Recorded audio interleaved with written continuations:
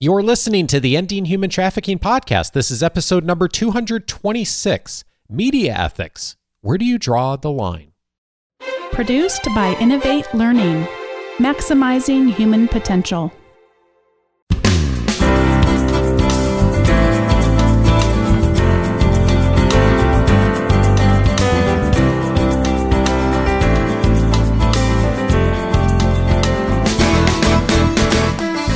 Welcome to the Ending Human Trafficking podcast. My name is Dave Stachowiak. And my name is Sandy Morgan. And this is the show where we empower you to study the issues, be a voice, and make a difference in ending human trafficking. Sandy, today a conversation about media ethics and where we draw the line. And this is a conversation we've had many times in different contexts, of course, of the show, but there's some new materials available that we wanted to dive in on. Yes, and I'm excited to bring to your attention a new guideline that has been released by our Department of State Office on Trafficking in Persons. First, though, I'd like to respond to some text messages, emails, and social media inquiries about how is the Global Center for Women and Justice doing during COVID-19. And to respond to that, I just want everyone to know we are working remotely, and Dave and I are recording this remotely. He's in his stay-at-home secure place, and I'm in mine. And the biggest thing that people can do is to continue to support the work. Our work continues even in COVID-19. We continue to work remotely. We're still working with task forces and survivors who are pursuing their education now entirely online. So if you want to do something, please give. And you can go to www.gcwj.org and hit the donate button. That's how you can help us during COVID-19. We have many people in our community that do support not only this show, but perhaps more importantly, support the work of the center and all the work you've done, Sandy, over the years through the Global Center for Women and Justice. So thank you if you have been one of those supporters. And to reinforce what Sandy said, we are very blessed. We have a wonderful team. We have wonderful volunteers already. We're not seeking more help in that way.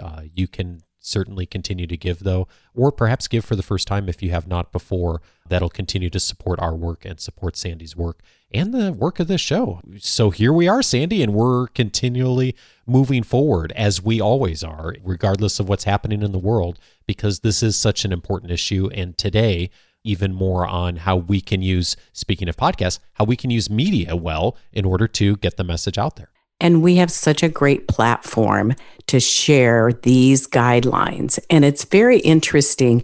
Guidelines are vetted documents when they're produced by our government. And so this wasn't something that somebody put together overnight. It's a 5-page document. And I really want to emphasize it's only 5 pages, which is pretty spectacular for a government guidelines document. Don't you agree? I do agree. And what is particularly unique about this is it is a survivor-informed document. So federal agencies worked on it together, the President's Interagency Task Force, along with the Survivor Advisory Council. So it is not just somebody's rules. These have been vetted, and we have heard from survivors about how they want their story told. One of the challenges I know, Sandy, when thinking about telling stories is the way to do that and also when not to do that, and how to really think about the implications of telling a survivor story. And I know you have seen many examples of this done poorly or done without thought, and you've also seen some good examples of this. At a big picture level, what are some of the things that are concerning to you when you do see them out there in the world as far as people sharing stories? Well, I share a lot of the angst that comes through in this document from the survivors. it's their story to tell. So make sure you have permission to tell their story. And sometimes fundraising, there's a chance that we might focus so much on a single story that we use it, and I'm emphasizing the word use it, to raise the emotional response to the giving opportunity, when we actually need to be thinking about not just our outputs, but what are our outcomes? How are we using our platform, our nonprofit, the funds that people give for the big picture? And that is what part of this document is about. So I'm excited to have this conversation with you. As you've reviewed this document and thought about the work that we do and how we utilize media, what comes up for you as central that you'd love to see organizations really lean in on, and leaders in organizations who are helping to end human trafficking to be thinking about? Well, I think there are two segments. One is how we talk about statistics, and the other is how we talk about messaging. And when we look at statistics, I know people are very aware of how often I talk about statistics and how I avoid using conflated statistics.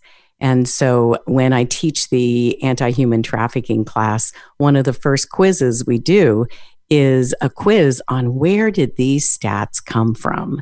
And many times, old statistics that still show up on web pages are already proven not to be accurate. So this guideline asks us to really look at where our statistics come from. And the State Department doesn't just talk about that. They have recently funded with $5 million a very, very rigorous research project into prevalence studies. So we aren't guessing how many victims there are. We aren't guessing how many survivors there are, but we actually have real numbers.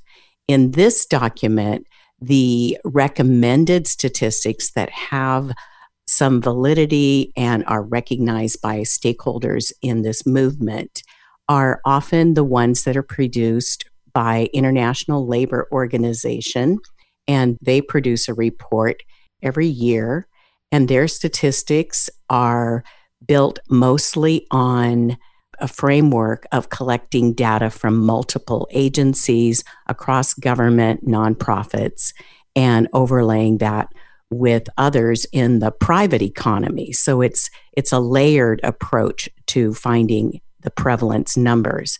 So the International Labor Organization.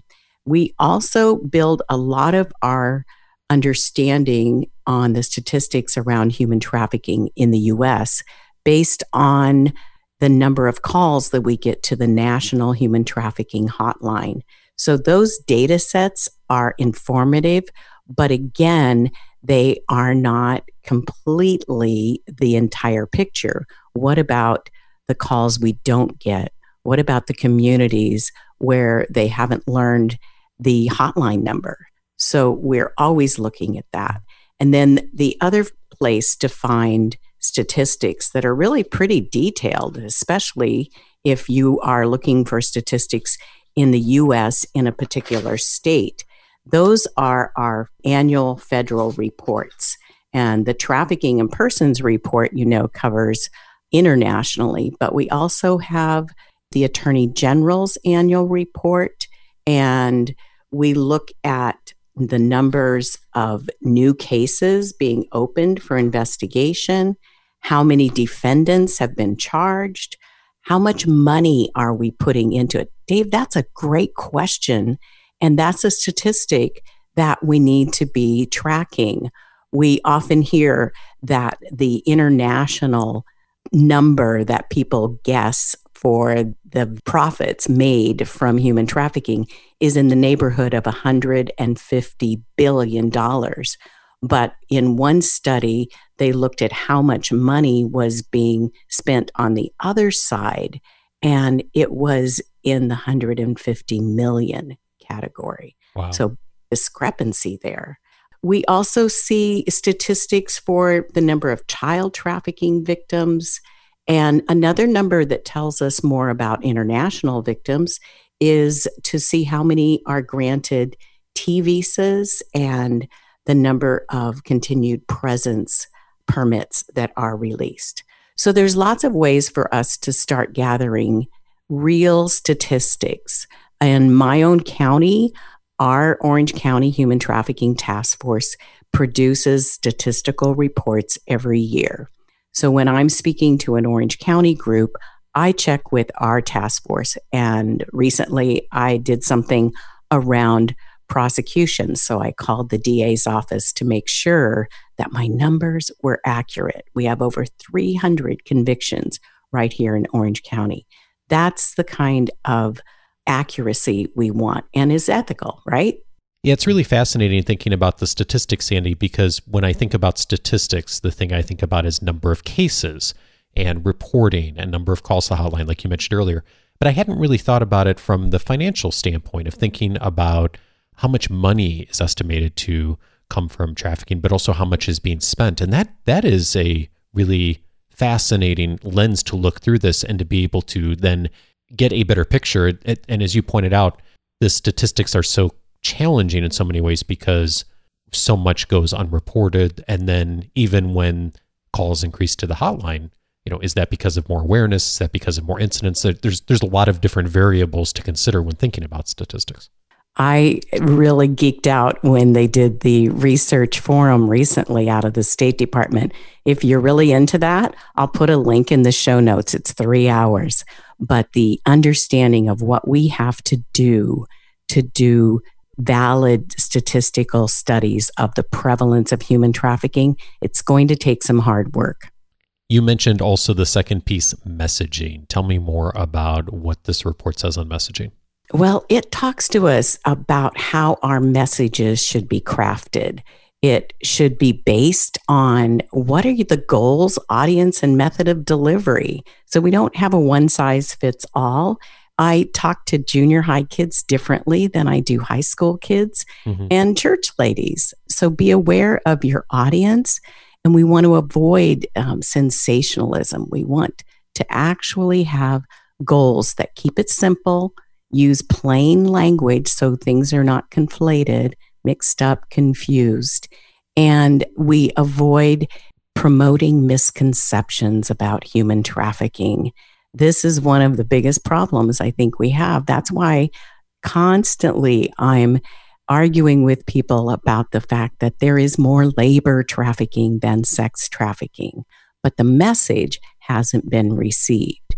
I think one of the things that will help us is to follow the guideline, to be very concise and to be able to provide resources to people, always having an action response. Like here's the National Human Trafficking Hotline phone number or text or website. And a big caveat in the message section is avoid language like rescue or save. The survivor focus has commented that that is not strengths-based or empowering. But from my perspective, rescue makes it sound like, and now you're done. Bye, we can all go home. When we know that we have a long journey to complete restoration. You mentioned things to avoid, and I'm curious what's perhaps an example or two of things that you have seen out there that are well-intended mostly, but you would invite people to think about approaching a different way. Well, I think that we might want to recognize some things like victims don't self-identify. We can't go around and count them. They raise their hands. They often don't even know that they're victims. We need to make sure that we understand what a victim-centered, trauma-informed message looks like. It's going to be empowering and avoid re-traumatization. I find myself in large gatherings talking to 1 or 2, 3 or 4 after a meeting, and they were survivors. And I remember the first time way early in my anti-trafficking career, I was speaking out in New Hampshire, and a woman came up to me afterwards, identified herself as a survivor, and said, that is the first time anybody ever told people how strong I am. Thought, oh my gosh, it didn't even occur to me that we minimize and diminish survivors often in the way we talk about victims. And that comes back to the recommendation to avoid language like rescue and save, because that doesn't line up with an empowering message. That's right. And we want to focus on human rights, dignity, autonomy, self-determination, and use positive framing. And when they wrote this report, they even told us how to display our message with brighter colors, positive images, in order to signal that help is available. So don't use dark colors. Don't look foreboding. It needs to be inviting and engaging and empowering. It's interesting you say that, because when I think back over the years of us doing this work together, not from the Global Center, but from many other organizations, and seeing websites and advertisements and banners, many of them are that dark, that person who's looking trapped, and again, well-intended, but it's very different than what you're saying here today. Well, and you can always ask yourself a question. Is the way I'm presenting this, and now I'm using air quotes, packaging my message, does it commodify a human being? I remember being horrified when I saw a picture of women wrapped in a meat tray with saran wrap over it on display as a way to fight human trafficking. We can't use those kinds of images. So what do you think survivors think about how you're packaging your message? That's a good question to ask yourself. And in this document, they actually asked survivors for guidelines. And it's an interesting question to ask your team. Did anybody ask a survivor what they think about how we told that story, how we promoted this on Facebook, the images we chose? Those are really important pieces. So the recommendation from the survivors is always include them, consult them on the development of the content. And I've worked a lot with Shaima Hall, and I've asked her, is this a good picture? Can we use this picture of you? And I remember the day she told me some journalist had taken a picture and used it online without her permission. But, you know, that's what newspaper groups do. What really bothered her the most were the nonprofits that captured that picture and then used it in their media, in their websites, in their books. And when she asked me to reach out and ask them to take it down, many of them refused and cited the fact this was public access. And I'm not an attorney. I don't know where all of that falls out, but I know one thing. This is a human being. This is someone whose dignity was minimized in a picture that she did not want. And as a nonprofit leader, I don't want that picture on my website. And I think we need to follow their guidelines. They actually suggest that we secure written permission before featuring a survivor in any of our material. So we don't just use a picture without permission. That seems like common courtesy, right? Well, I was going to say, that is the same kind of operating procedure that many organizations use anyway who are media savvy, is anytime you're using a picture of someone for whatever reason, you would secure some sort of release. And, you know, obviously we're not giving any kind of legal advice here, Sandy, but it is, I think, the interesting part for me thinking about this from an organization leadership standpoint is I think sometimes we err in judgment on thinking, well, we're intending well and we're doing something to to try and eliminate human trafficking. And because our heart is in the right place, and because we are doing something for the greater good of the world, that somehow the normal rules and guidelines of how you get permission and reach out and follow media rules don't apply, and you get a pass. And of course you don't get a pass, right? There's good reasons why those are there, not just legally, but ethically, of utilizing people's images. And so as I say all that out loud, Sandy, I'm conscious that many organizations have made that mistake before. And maybe some folks listening are thinking about the images, the media, the things they have out in the world right now, and thinking, ooh, maybe I haven't thought about this before. For the person who is thinking that, and there is some things out there that they may want to change coming out of this conversation, where would you invite them to start? I think there are a lot of survivors that would be very willing to be a consultant, and not as a volunteer, my friends, but compensated like any other subject matter expert. That's a good place to start. Ask them how they see the way you're telling the story, to see the way you're messaging your anti-trafficking work, and then establish guidelines that follow your procedures, and ask everybody to follow those in your organization, in your social media. And I think it's really important to do media reviews from time to time, just to make sure that you don't fall off the wagon, so to speak, and take the easy route where you don't check the source, you don't get permission, don't fall off of the best practice. I think also including survivors in how their story is told. Sometimes we are very quick to just tell the story. Here's the data. They were in this city, this happened, blah, blah, blah. But in this document, what they want us to ask is an open-ended question.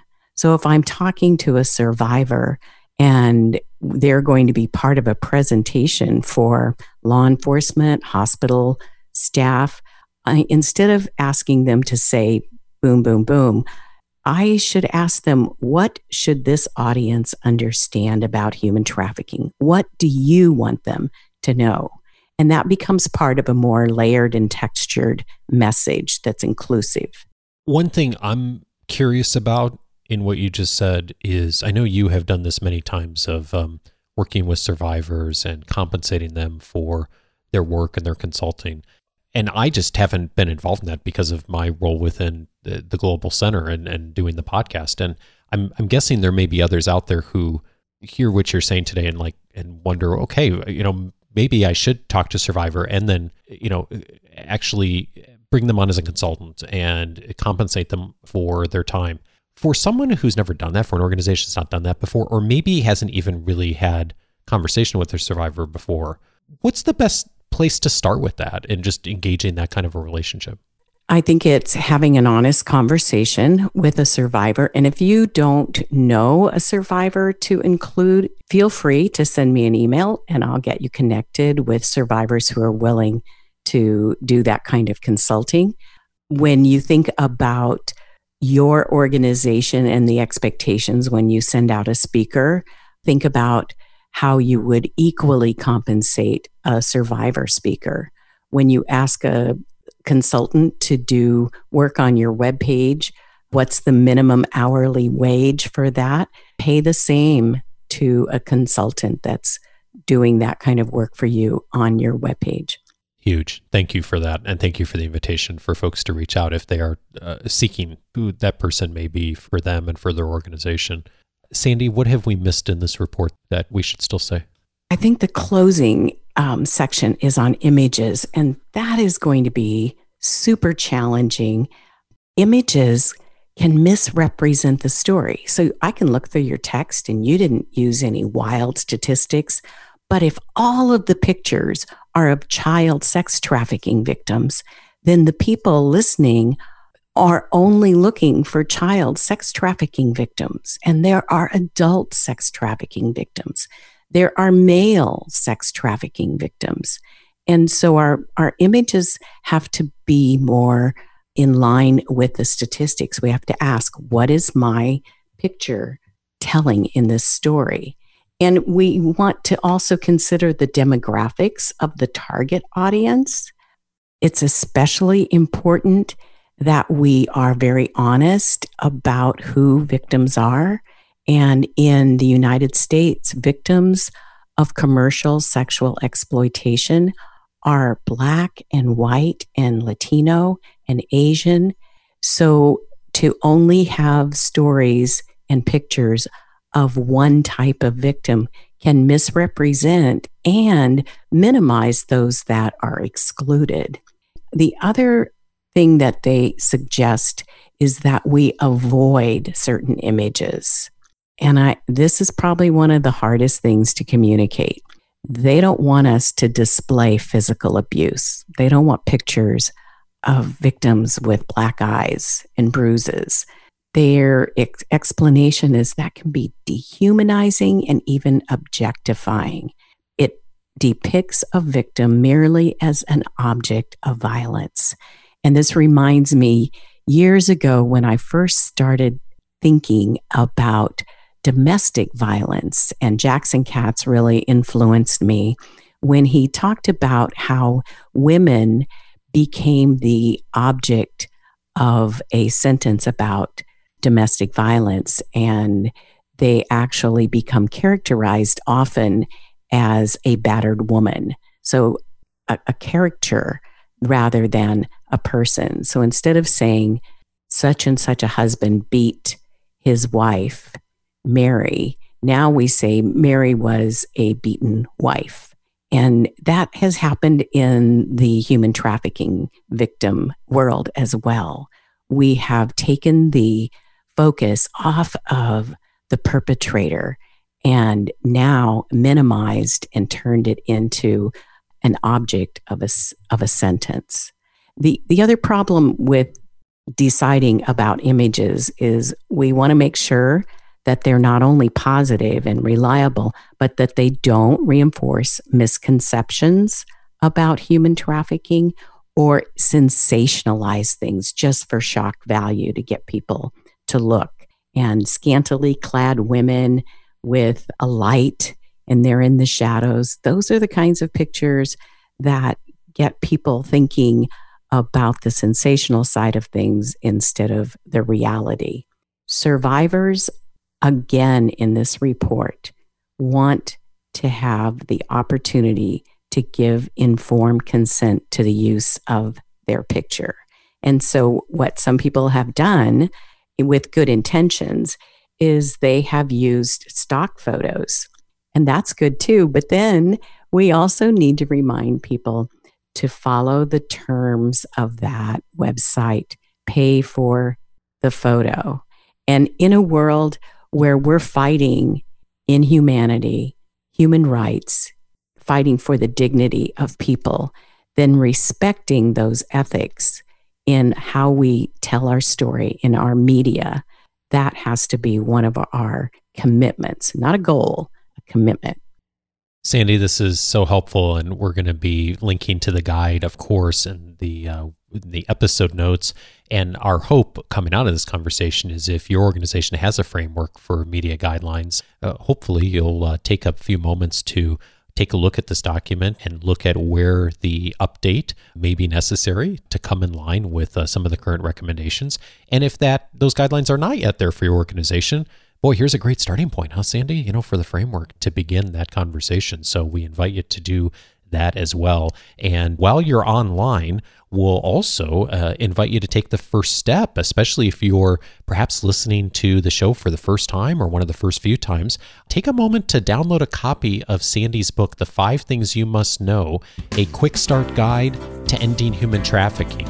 The guide will teach you the 5 critical things that Sandy's identified in her work through the Global Center for Women and Justice that you should know before you join the fight against human trafficking. You can get access to the guide by going over to endinghumantrafficking.org. And you heard earlier us mention the invitation to reach out. If you do have a comment or question, coming out of this conversation related to this or anything related to human trafficking, you can reach out to us at feedback@endinghumantrafficking.org. That's a great way to do that. And we're always also grateful for the kind reviews and ratings you leave on any of the services. If the show's been helpful to you, please consider taking a moment to do that.